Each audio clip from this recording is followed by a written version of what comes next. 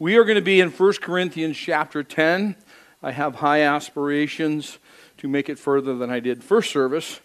So we're just going to dig in. Sound good? You know, we can get details with each other after service, that kind of thing. So here we go. We study through the Bible together. We love to kind of gather. I love being able to walk through the Word with you. You get to kind of like cross-check me, double-check kind of a thing, where you can kind of like, okay, what's he talking about? Because you have the same outline I have.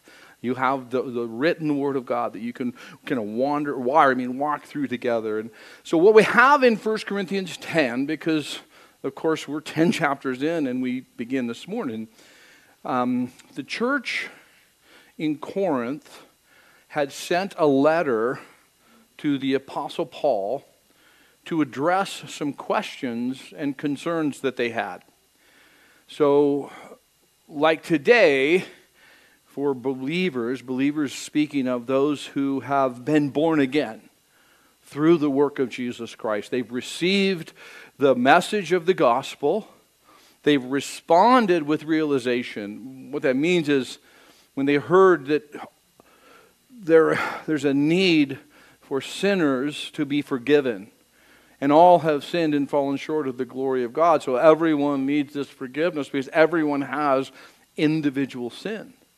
When these people in Corinth heard the gospel, that this sin issue was dealt with through the life, death, resurrection, and bodily ascension of Jesus Christ, they put their faith in Jesus. And in that moment they put their faith in Christ, they were born again, born of the Spirit. Just as happens today. When we are born again, it's putting faith in Christ, believing that He brings about this born-again experience and that He then teaches us how to live this new life. Well, in Corinth, like today, the challenge is being committed to God and living in this world. Is that not true? Learning how to be committed to God, just surrendered to Him. And when you're born again, what you functionally have said, I can't do this. I need you. I'm no longer in charge. You're in charge. That's what lordship and surrender conveys. I'm putting my trust in you. So now you're trying to figure out, how do I be in this world and not of this world? How do I live this new life? Because see, these two desires, the old nature and the new life, are in conflict with one another. One, the old nature, desires the bodily appetites and wants all the time. You have this physical frame. You indwell it. You're living in it. You're a human being. And you see things. Sometimes you want things. You taste a good chocolate chip cookie. You don't go, that's enough. I don't ever want another one. You have an appetite that's just stirring. And now the bummer, I've just implanted that sensory memory in your mind, and you're like, I don't smell any fresh ones, But you get it. The bodily appetites are in conflict to this new life, because this new life, the life in Christ, desires to please God and to serve Him.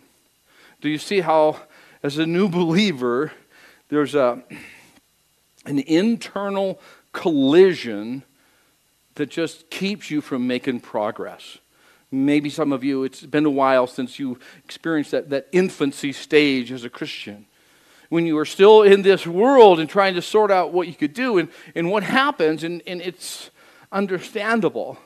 When we're here and we get saved, we call it, or we're born again, born of the Spirit, we then go over to here. We're over now in this group and we start going to church and connecting, but we bring a little residual. We bring a little this into the church, and the church is not meant to change to fit the world, but rather the church is meant to influence the world, impact the world. So this comes in, and then you're learning how to get it out of there. It's a bit of a crude analogy, but you're going to know what I'm talking about. If you go down to Grandview and you step inside the barriers called fencing, and you walk the little mounds among the cattle, and then you go home and you walk into the house, you have some residual with you. You have a little bit of fragrance that's not so pleasant. And you have to learn to not bring that in.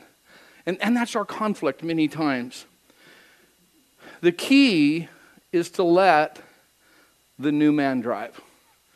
I'm this man physically, but when I have that personal realization, when I come into that relationship with Christ by agreeing I need Him, I need His forgiveness, and when what God brings, and when I'm born again, I'm a new man, a new person. And the key is to let the new person be the priority. It never works to have two people fighting over the steering wheel. Agreed? Let me share with you briefly my background.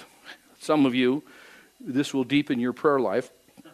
Others will realize God is so amazing, the people He saves. So my friend Scott, he was best man at my wedding, and I was best man at his. We're just living the life. And in 1984, I'm pretty confident it was 84. Anyway, he buys this brand new Toyota pickup. Well, they're only that wide. You know what I mean? It was the bare bones he could afford. There was no extended cab in those days, so just a short pad. And so there's three of us that run around together. Scott, myself, and Eric.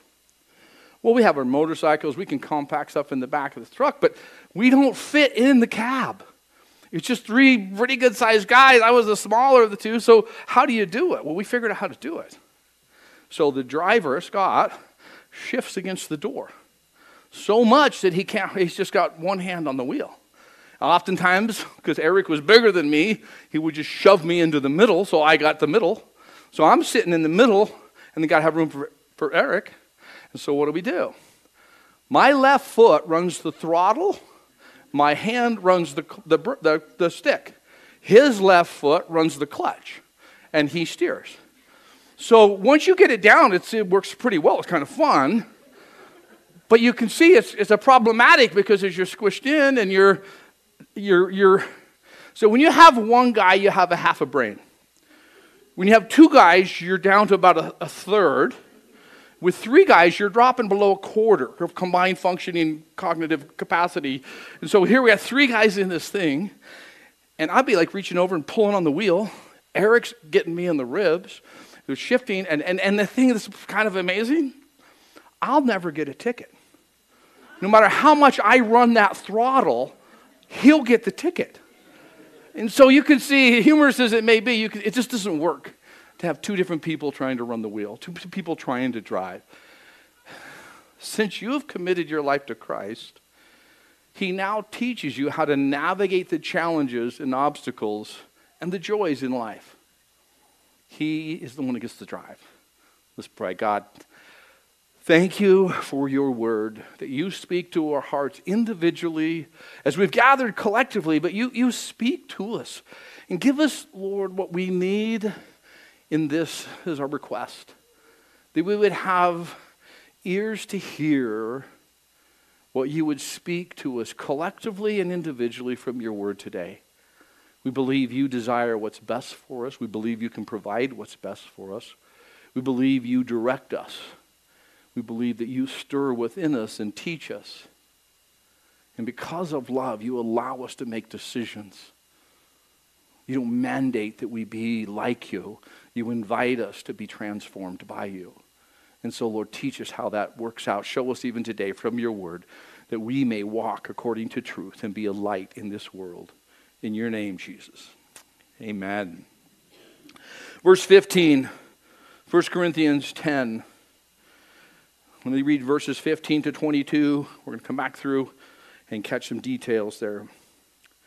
I speak as to wise men, judge yourselves for yourselves what I say.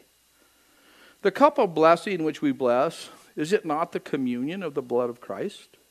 The bread which we break, is it not the communion of the body of Christ? For we, though many, are one bread and one body, for we all partake of that one bread.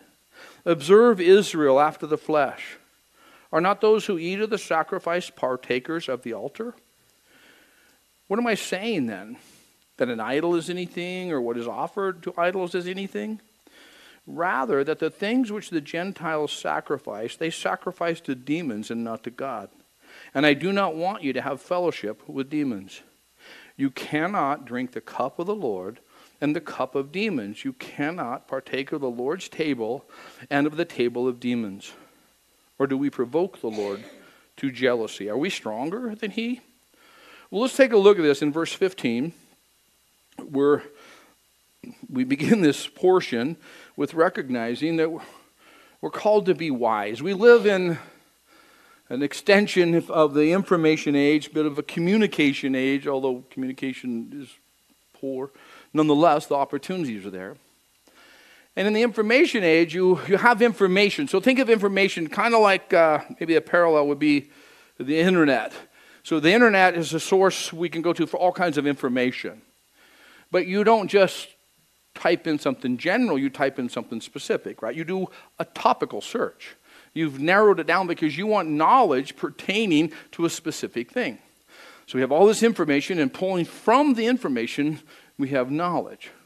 But knowledge in and of itself there's got to be the next step. Wisdom is the proper application of knowledge. So we want to get wisdom, get understanding, and we want to learn how to apply this, how to put this into practice, to exercise wisdom. Proverbs tells us time and time again, get wisdom, get understanding, get knowledge. But as I've already laid out the foundation, that there's the old nature, this horizontal plane, if you would, and there's the new nature from above. There's two types of wisdom. In this world you live in, there are certain things that are of this world, and they're actual, factual, and true. Certain laws of gravity or science or physics or different things, certain medical truths, certain things nutritionally and biologically that they're of this realm. They're this way. But see, we also have, as we're born again, we function in this realm, but we have now been indwelled by wisdom from above. And this wisdom from above we then allow to permeate the wisdom of this world, so we would have proper understanding how to live in this world in the proper way. So let's go to James chapter 3. We'll look at two types of wisdom real briefly. We're told in James chapter 3. Now I got to insert really quickly. You came here today to meet people, to connect with friends, to have fellowship. But your primary reason in this location was to worship God. And perhaps maybe even to get to know the God that the Bible speaks of. So as you've came here and as you've settled in, I want you to remember, I know most of you know this, but so I don't want to sound rude in saying it, but this ain't the theater. You come in to get homework. Now I know that wasn't what hey honey, let's go get homework. But you came in to get homework. This is not like, okay, sit to show and go. You don't just come in, kind of connect a little bit, and then, go to watch a football game the rest of the day or whatever. The reality is, when we come and we sit under the Word, God will speak to your heart, maybe from the outline, from the text, maybe from a reference. And the living God, the God of all creation, stirs in you a desire to know more.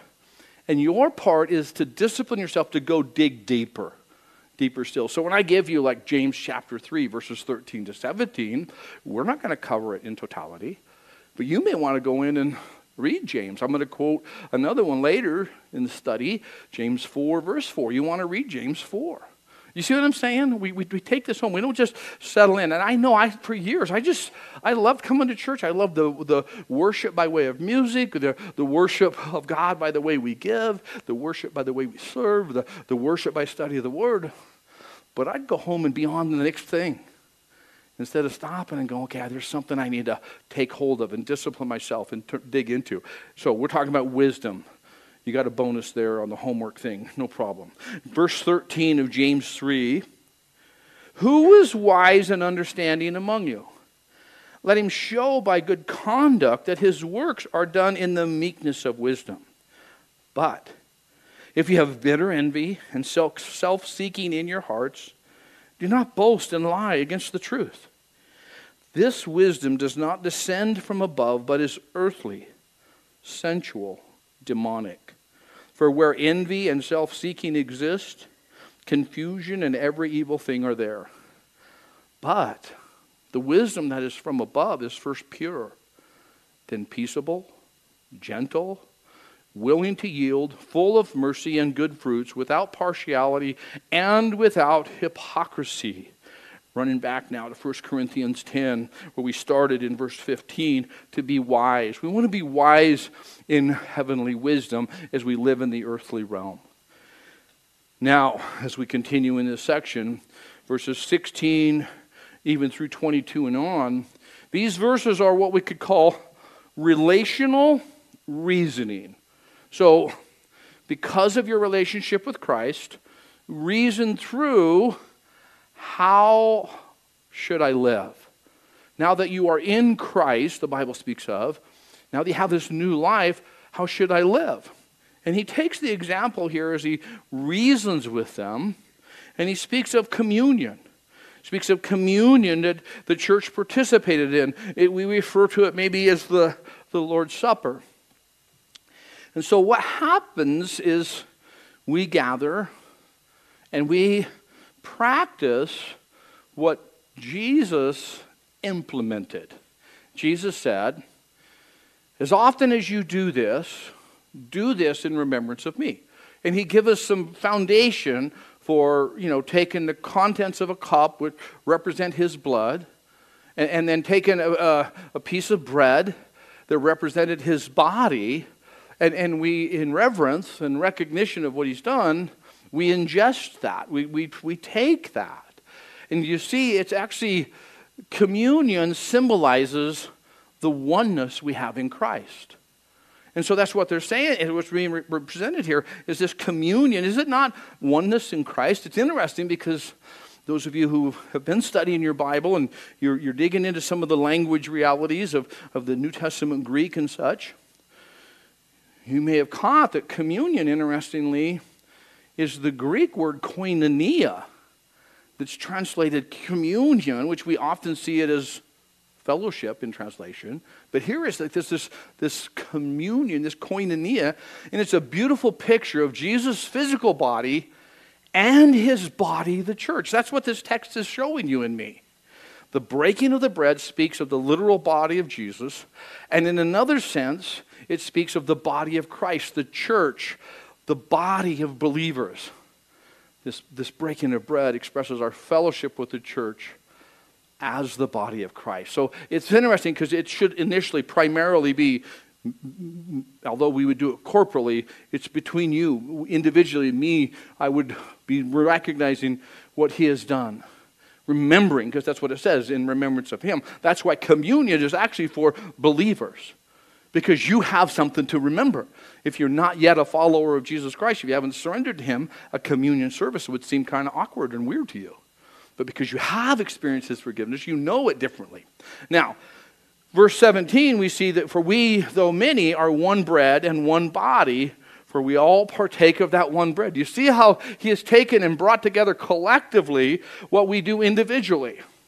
It's Christ's body that was given for us. It was his body that was raised from the dead and ascended physically into heaven. But he's also saying, but there's also this one body reality with all of us, and it conveys unity. The bread of life, and we are his body, the bread of life to the world today. Now, he takes another example, speaking of this relational reasoning. Because you have been born again, how should you live in regards to the things of this life? He references verse 18 as an encouragement. Observe Israel after the flesh. Are not those who eat of the sacrifice partakers of the altar? I'm pretty confident he has the peace offering in mind. Now, all of Israel was invited to participate in the peace offering. It was really connecting them in a very special communion. One aspect of the sacrifice was literally communion with God. You brought in your offering. Some of that offering was for sacrifice, and some was for the priest, and a portion was for yourself. Now, you would take your part, and you'd go back, and you would consume your portion, and then it was really an idea of peace with God, because you see, you took this portion that was divided, and you have your portion, and you give this portion to God. And so you have this communion, this oneness with God. That's what was being conveyed. In that culture of the Old Testament reference, if you would, but even in Greek culture at the time this was in Corinth, the idea of communion, of consuming food together, was almost mystical in the depth, meaning they seen it this way. When I would eat with someone, or you would eat with someone, and you would tear off a hunk of bread, you would give them that piece of bread. That bread would give them nutritional strength. It would fill their bodily needs, and it would fill your bodily needs. So by way of that bread, you were kind of knit together in a type of oneness. That's why Jews oftentimes wouldn't eat Gentiles. It's not the only reason. But you didn't just eat with somebody because you had this thought, like, when we have dinner together, it's like we're tight, we're one together. So it obviously made it very interesting, but here you can see, when you're knit together over meal, one with each other, he's saying, just like in the Old Testament, we would call it, Israel, they partook of this, that was brought communion with them. Now we'll continue on, because in chapter 8, he addressed this issue of the culture of that day, pagan idolatry, where they worshipped things of this world. And so now you see there in verse 19, what am I saying then? Well, that's what we're trying to figure out. What am I saying then? That an idol is anything? Or what is offered to idols is anything? So, we aren't going to have very commonly, very rarely would you see in our culture, a particular carving or statue placed in a significant area of a home to where people would bow down in front of it or spend all their time before it. But that doesn't mean we're not at risk of idolatry. Ecclesiastes tells us there's nothing new under the sun. And so it maybe has a different form. An idol is nothing in regards to power or deity. And yet, turning away from God and putting the things of this life, pleasure, wisdom, power, security, hope in the things of this age, is putting your hope in the prince of this age. So we can inadvertently, almost not knowingly, because we don't stop and think, we don't notice, start putting our trust. We start kind of wanting these things of this life. It's not that the things of this life are all bad. I think we can hopefully be honest enough to know God created you and me, and He created the earth we live on. He really could have done it pretty straightforward. He could have made it like we all had COVID and couldn't taste anything. He could have made it so you can barely hear only minimal things, very low frequency. He could have made it all grayscale because it's all going to burn anyway. You see what I'm saying? He could have made this a very dull life. But His fingerprint expresses His character. His fingerprint, meaning this world we live in, it's beautiful. It really is beautiful, His creation. The color, the range of creatures, the expanse of life. It's amazing to me. The more I'm out in it, even just in a outside of civilized buildings and whatever, it still fascinates me. But it's not the things of this life is the problem. Having an interest or enjoyment or involvement in the things of this life, it's not a problem. Having hobbies and money, enjoyment in this life is not a problem. The problem is when they have you. There's the distinction. When we start living for these things and we're focused upon these things, and if we'd stop and be honest, we'd have to admit the Lord's second. These things are first. What's the difference between having them and them having you? Well, it kind of comes back to what's important to you. When your thoughts and aspirations and efforts are focused on the things of this life, your walk with Jesus is way down the list. We know to show up at church on occasion. We know to do certain things. But we have to be honest, it's really not the priority. We're under the influence of the prince of this age. That term we know, right, in our culture, under the influence, right? Hello? Yes, you know that one, right? You can engage a little bit here. Under the influence. We know it generally speaking, most commonly in regards to driving a vehicle. And when someone's under the influence, there are outward signs. And an officer who sees a vehicle operating slowly or erratically, he sees this outward sign, and so he pulls him over and does an internal check. What's an internal check? Breathalyzer, perhaps a blood test. So there's an outward sign and then an inward check. Well, under the influence of this age has outward signs as well that can be confirmed by an internal check, which is a check of the heart. What's one way we could do a quick check? What are some of the signs outwardly? Think of it this way. This is not meant to be verbalized or spoken out loud. You just process it. How do you define success? How do you define success? See, when we start thinking that through, we start seeing some of our inclinations and tilts are maybe too elevated. Idolatry is setting up anything above God. It's lifting something or desiring something, longing for something more than you long for God. And here's the rub. Here's the truth that I believe is so, it's shocking, but perfectly unveiled in this text. Those things we lift up, the idols, the images, whatever. Behind the idols and the images are demonic powers controlling the heart and minds of the worshipers. We may say, well, it's not that bad, it's not that big a deal, but understand, behind all that is a force, is a presence, is something that you may not even want to admit, but just because you deny the existence of the devil doesn't make him leave here and go to Saturn. You know what I'm saying? He's like, yes, you don't have to admit I exist, no problem. It makes his job easier, actually. Let's continue on in verse 21 and see if we can bring this around. Verse 21, you cannot drink the cup of the Lord and the cup of demons. You cannot be living for the world and be in communion with God. You can be born again and have that happen, but you're going to have a deep discomfort. You're going to have a conviction like this isn't right. You can carouse and carry on covertly among your Christian brethren.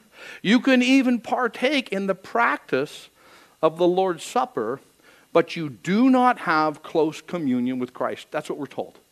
You do not have close communion with Christ. You've been compromised and you know it. Let me give you an example, which I think is very concise and clear. So relate this, because we're working with relational reasoning. Our relationship with Christ and how we are in the world conveys how we are, how we see Him. So, you're engaged. And your spouse-to-be is kind. They're considerate, affectionate. They're just all around express a loving attitude toward you. You enjoy talking to them. You enjoy being around them. Your life is sweet. In time, you discover that they also show these characteristics to another person.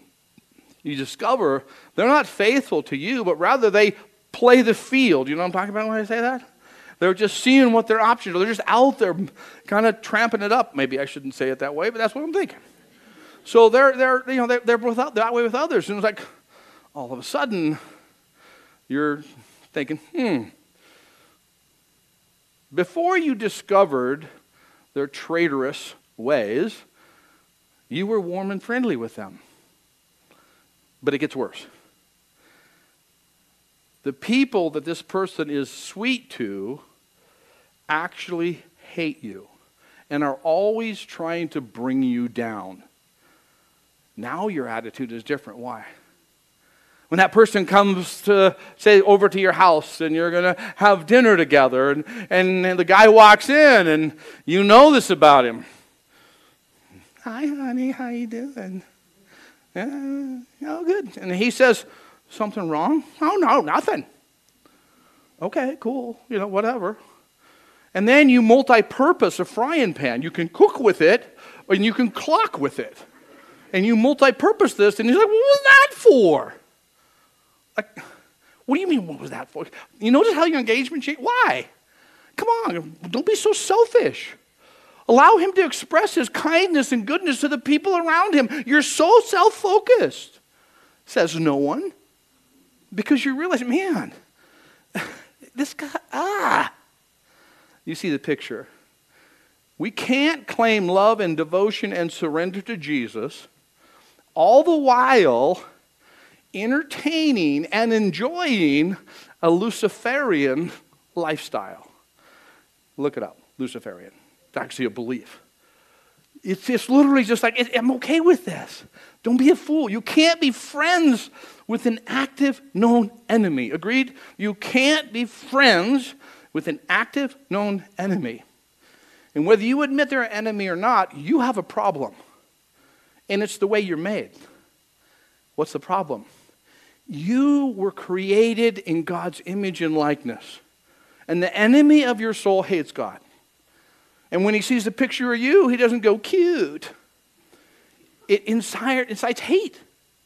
So you are really, in a sense, a target. You don't have to worry about the devil. He's got a bunch of minions. You're not that important that he'd have to deal with you personally. But in reality, do you see what's happening in the spiritual fight we deal with? It's a battle. James chapter 4, there's that assignment. Verse 4 tells us friendship with the world is enmity with God. It's literally being an enemy. We're so connected here. Now, some of you probably haven't thought of it from this perspective. I know when I first read this, it was shocking to my soul to think that just entertaining some of these things of this world and dropping in on the Bible every so often and considering spiritual life on occasion, it didn't seem all bad. Until I read this and go, that means I'm aligning with the very enemy of God. I know this isn't going to sound very pastoral, but, you're used to that. I believe this is important, and I do believe it's needed. I believe what's needed among Christians, in many cases, there's a need to experience a glimpse of hell. An experience that awakens them to the reality of the spiritual battle we are in. Perhaps night terrors, perhaps a manifestation of a demonic entity, or anything just to scare the hell out of them, literally, when we're not so okay and cozy with the things of this life. Halloween won't do it for most. It's too sweet and controlled. Perhaps a servant of God experience would help us. Y'all want a servant of God experience, right? I mean, I want to be a servant of God. What's a good servant of God experience?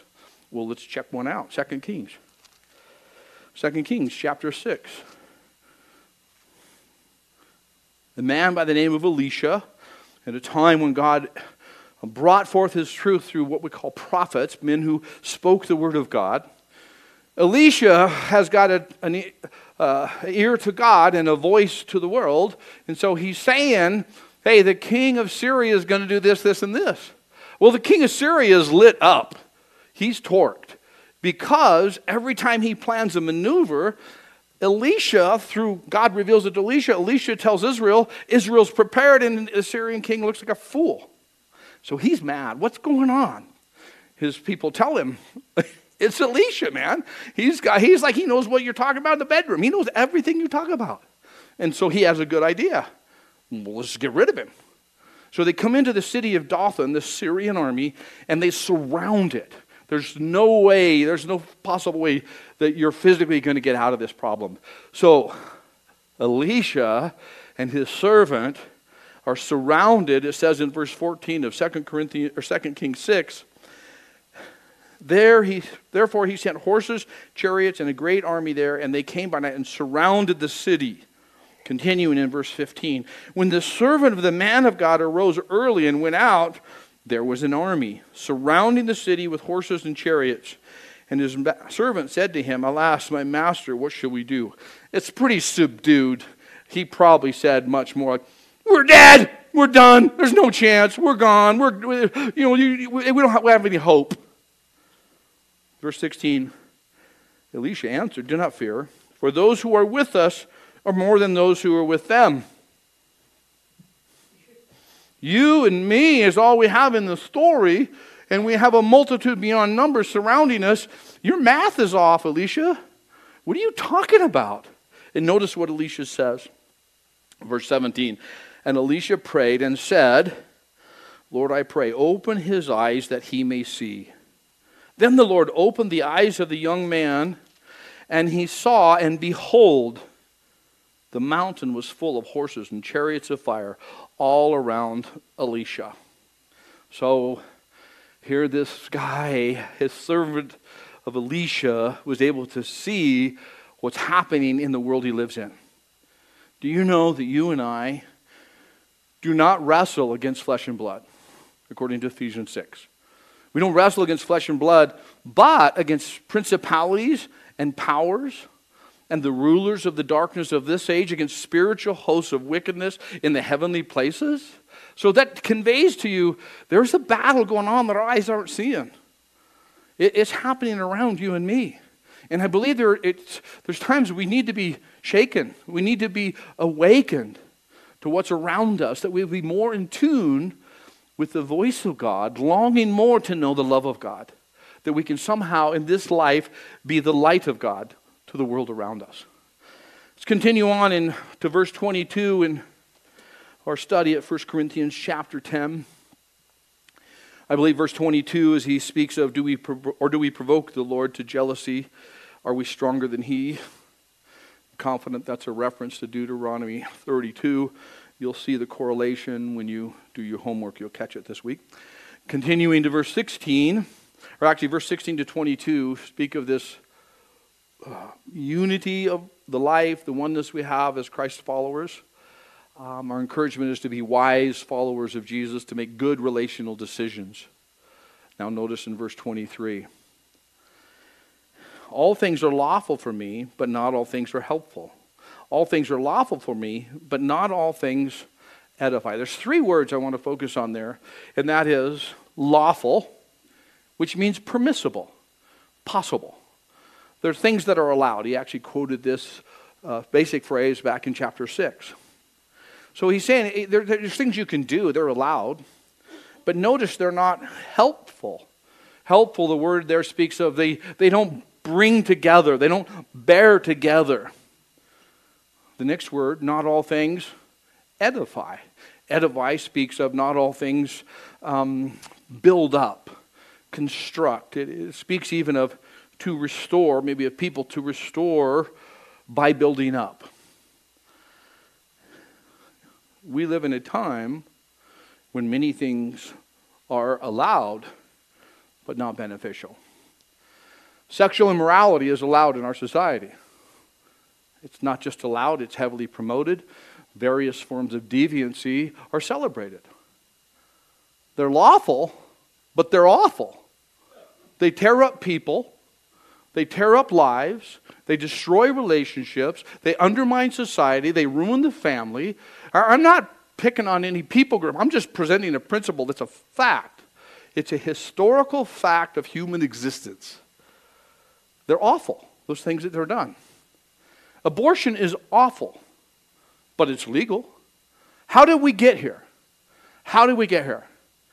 Not that many years ago, the removing of a life because of the reality of your sexual immorality, now to remove the life is now accepted and heavily promoted and seemingly supposed to be protected. Because we changed the terminology. We call a life, a child, a fetus. We mess with all these things, and it's legal. It's lawful, but it's awful. It destroys people. It destroys families. One of the most heart-wrenching things I've dealt with as a pastor is sitting with a woman and chatting with her, and Kim and I will meet with people. I don't meet with women alone. But I remember one time we're talking with a lady who had been drawn into this deception. And she'd been craftily manipulated. by people in her life, men, who convinced her to end the life of this child. You can't afford it. It's not good reputation. It'll leave the family in disarray. You need to do this. This is an acceptable practice in our society. And she went through with the abortion. And do you know the terrible thing to that? Is she, years later, was weeping over the reality of that thing that took place in her life, or what she did. She carried that as a heavy weight and a burden the rest of her life. But everybody says it's okay. It's lawful, but it's awful. It tears up people. It tears up society. It doesn't edify. It tears apart. So just because it's legal doesn't mean you should do it. Does that make sense? It's permissible, but it shouldn't be practiced. In verse 24, let each seek his own, or not his own, but each one the other's well-being. It's the premise. It's the guideline. It's the foundation, the model. Learn to be a servant like Jesus. He didn't come to be served and promote his own agenda. He came not to be served, but to serve and to give his life as a ransom for many. And that's our model. To learn not to follow the ways of this world that drag us down, but to be really, literally walking in sync and in step with the living God. Verse 25, whatever sold in the meat market, asking no question eat whatever sold at the meat market. So, going back to the question posed by the Corinthians, as it was addressed in chapter 8, is it okay to eat food that was presented to idols? Well, remember, an idol, as he presented back in chapter 8, is powerless and dead. You know, people give it the power and the prominence. It's a figment of their imagination. It has no power of itself. So he's saying, just when someone offers you this, just don't ask any questions for conscience sake. For the earth is the Lord and all its fullness. Just eat it. You know what I mean? Hey, would you like a burger? Yeah, great. That sounds good. You guys here got sensory memory? Think of a barbecue. Think of a good steak. You have to wait till we get done here. But just eat it, he's saying. Just don't make a big deal about it. Now's not the time. Eat the meat. Verse 28. But if anyone says to you, this was offered to idols, do not eat it, for the sake of the one who offered it. Now, track with me on this. If they bring it up, if they say, hey, I know you're a Christian, but we have offered this to what our God, this is who we believe is the creator of the God. This is who we bow to. And so if you could eat of this, we can have unity. We can have ecumenical alignment. We can all be the same because all roads lead to heaven. And so let's unite our faith and call it the same thing. Don't imply to people by participating when they tell you straight up, this is who we worship, this is how we are. Don't imply that we're all the same, all roads lead to heaven. Your God, my God, all gods are good as long as you are sincere and genuine in your faith. You can really be sincere and genuine and stupid at the same time. You can do really dumb things and really think, I feel good about it. Stop for a minute. The Bible tells you and me that there is one way by which man can be saved, and that is through faith in Jesus Christ. No other means can man have a right relationship with God. Whoever believes on the Lord Jesus Christ shall be saved. That's the one way that it can be done. And if we imply to people, yeah, we're all good, we all get along, no. If we imply that there's other ways and we're okay with what some people say, I'm not talking about being divisive and pushing people away, but learning how to communicate the hope of the gospel. But if we say it's okay, you mock the cross when you imply all faiths are good. All faiths may have some benefit. There may be some humanitarian relief or something we could see, but they are not beneficial in regards to salvation. When we imply they're all good, I'm saying if we imply that, Jesus didn't have to go to the cross. There was a back alley that leads right directly to the throne of grace. Do you see what we're saying? If we say everything's okay, it's all good, you just got to let people be who they're going to be, everything gets us to the same place. No, it doesn't. You can be who you want to be. That's your choice. But it won't take you to the very throne of grace. We're saying he died a horrible death, took on himself the sins of the world, and rose from the dead, proving he is God, and he alone conquered death and hell. Do you see? He went through that because it was the main route and somebody else could go in the back alley? No. There's no way that you can have right standing with God and a relationship with God but through Jesus Christ. Don't gather with the things of this world in the sense of saying we're all the same. I believe you still should connect. We're told earlier in this letter, he's saying, listen, I'm not telling you to stay away from sinners, because to stay away from the sinful things of this life, you'd have to find another planet. You'd have to live, heavens when that'll happen. So we learn to engage, but not say it's all the same, because it is not the same. And so, verse 28 and 29, or 29 and 30, he's speaking of conscience, not your own, but the other. And it's basically saying, why am I missing out? Because they're holding out. Why should I not get to eat? Because that person won't receive the gift of life through Christ. Well, here's why, as you continue to look at the next verse. Verse 31, actually. Whether you eat or drink or whatever you do all for the glory of God. My liberty is limited by the law of love. Yeah, I could do these things, but it could hinder or hurt someone else. Best to pass on the barbecue that you may be able to share with someone the truth of the gospel of Jesus Christ. In chapter 9, verse 22, Paul said it this way, to the weak, I've become as weak, that I might win the weak. I have become all things to all men, that I might by all means save some. That was his priority in his social connection. That he could somehow bring to them, be an agent of the gospel of Jesus Christ could shine through him. And so, as we see there in verse 31, it's the key. Whatever you do, do all to the glory of God. Whose glory are we living for? Whose glory are we living for? In this world, you will have trials. So you miss a meal. Let a rumor ricochet off of you. Absorb the accusation. Hand it all off to the Lord for his glory. Glorify God with your life in all things. We're going to wrap it up. I know I'm a couple minutes over, but let's just kind of move on. Verse 32, give no offense to the Jew, to the Greek, or to the church of God. That's the three categories, three groups of men on the earth right now. The Jew, the non-Jew, and the church of God. Within the church of God, you could have someone with a different background, but still be a believer. He says, give no offense. In other words, don't try to trip people up. Don't be scandalous. Verse 33, just as I also please all men in all things, not seeking my own profit, but the profit of many, that they may be saved. So the underlying current, the deep drive in a born-again heart, is that others would know the Jesus you know.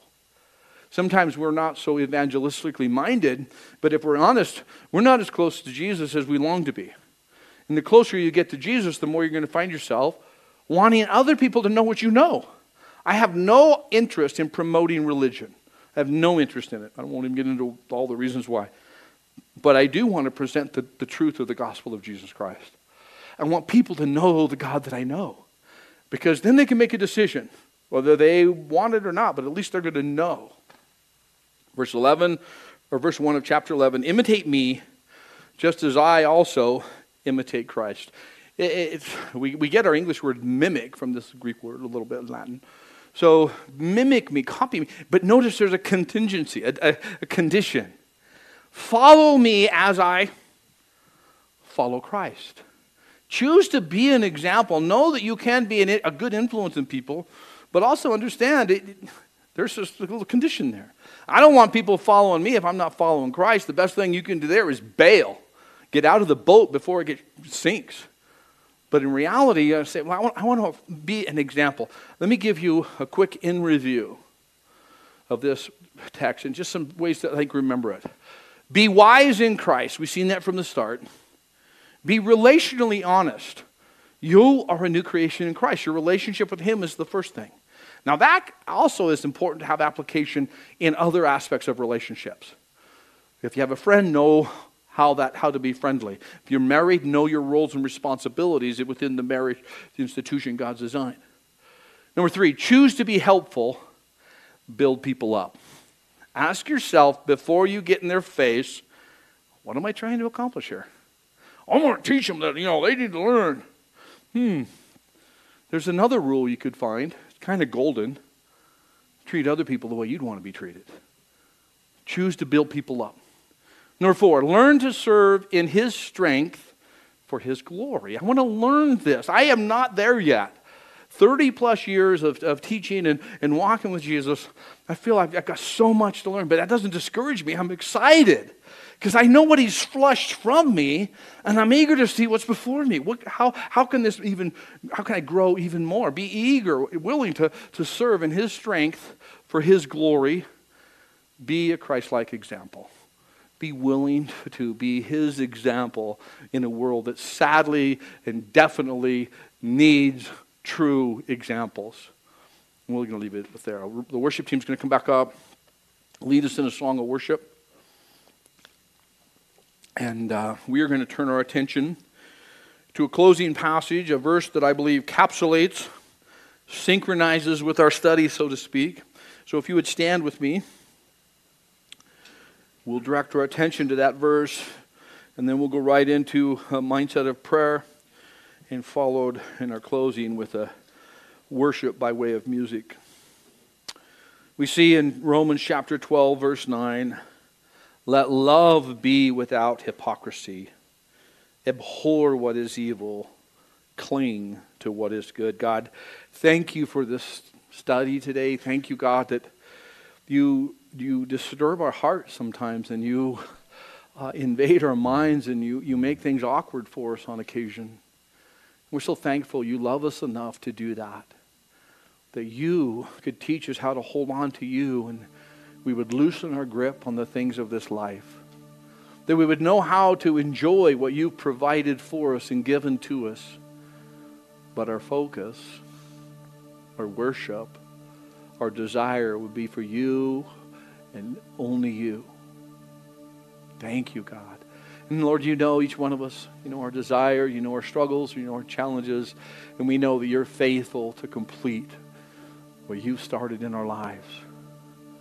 If you're listening to this message today, or here present, or physical, or you're listening online, if you do not know that you're born again, the question, if you died today, where would you go? If you can't answer that, go to heaven. If you're uncertain, you need to work that out.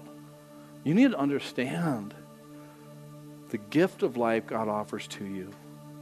To experience this born again life. It's not about how much you can do. It's about what He's already done for you.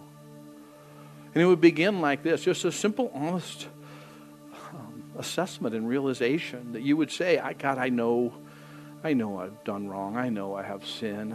I'm beginning to understand that the consequences of my sin is death.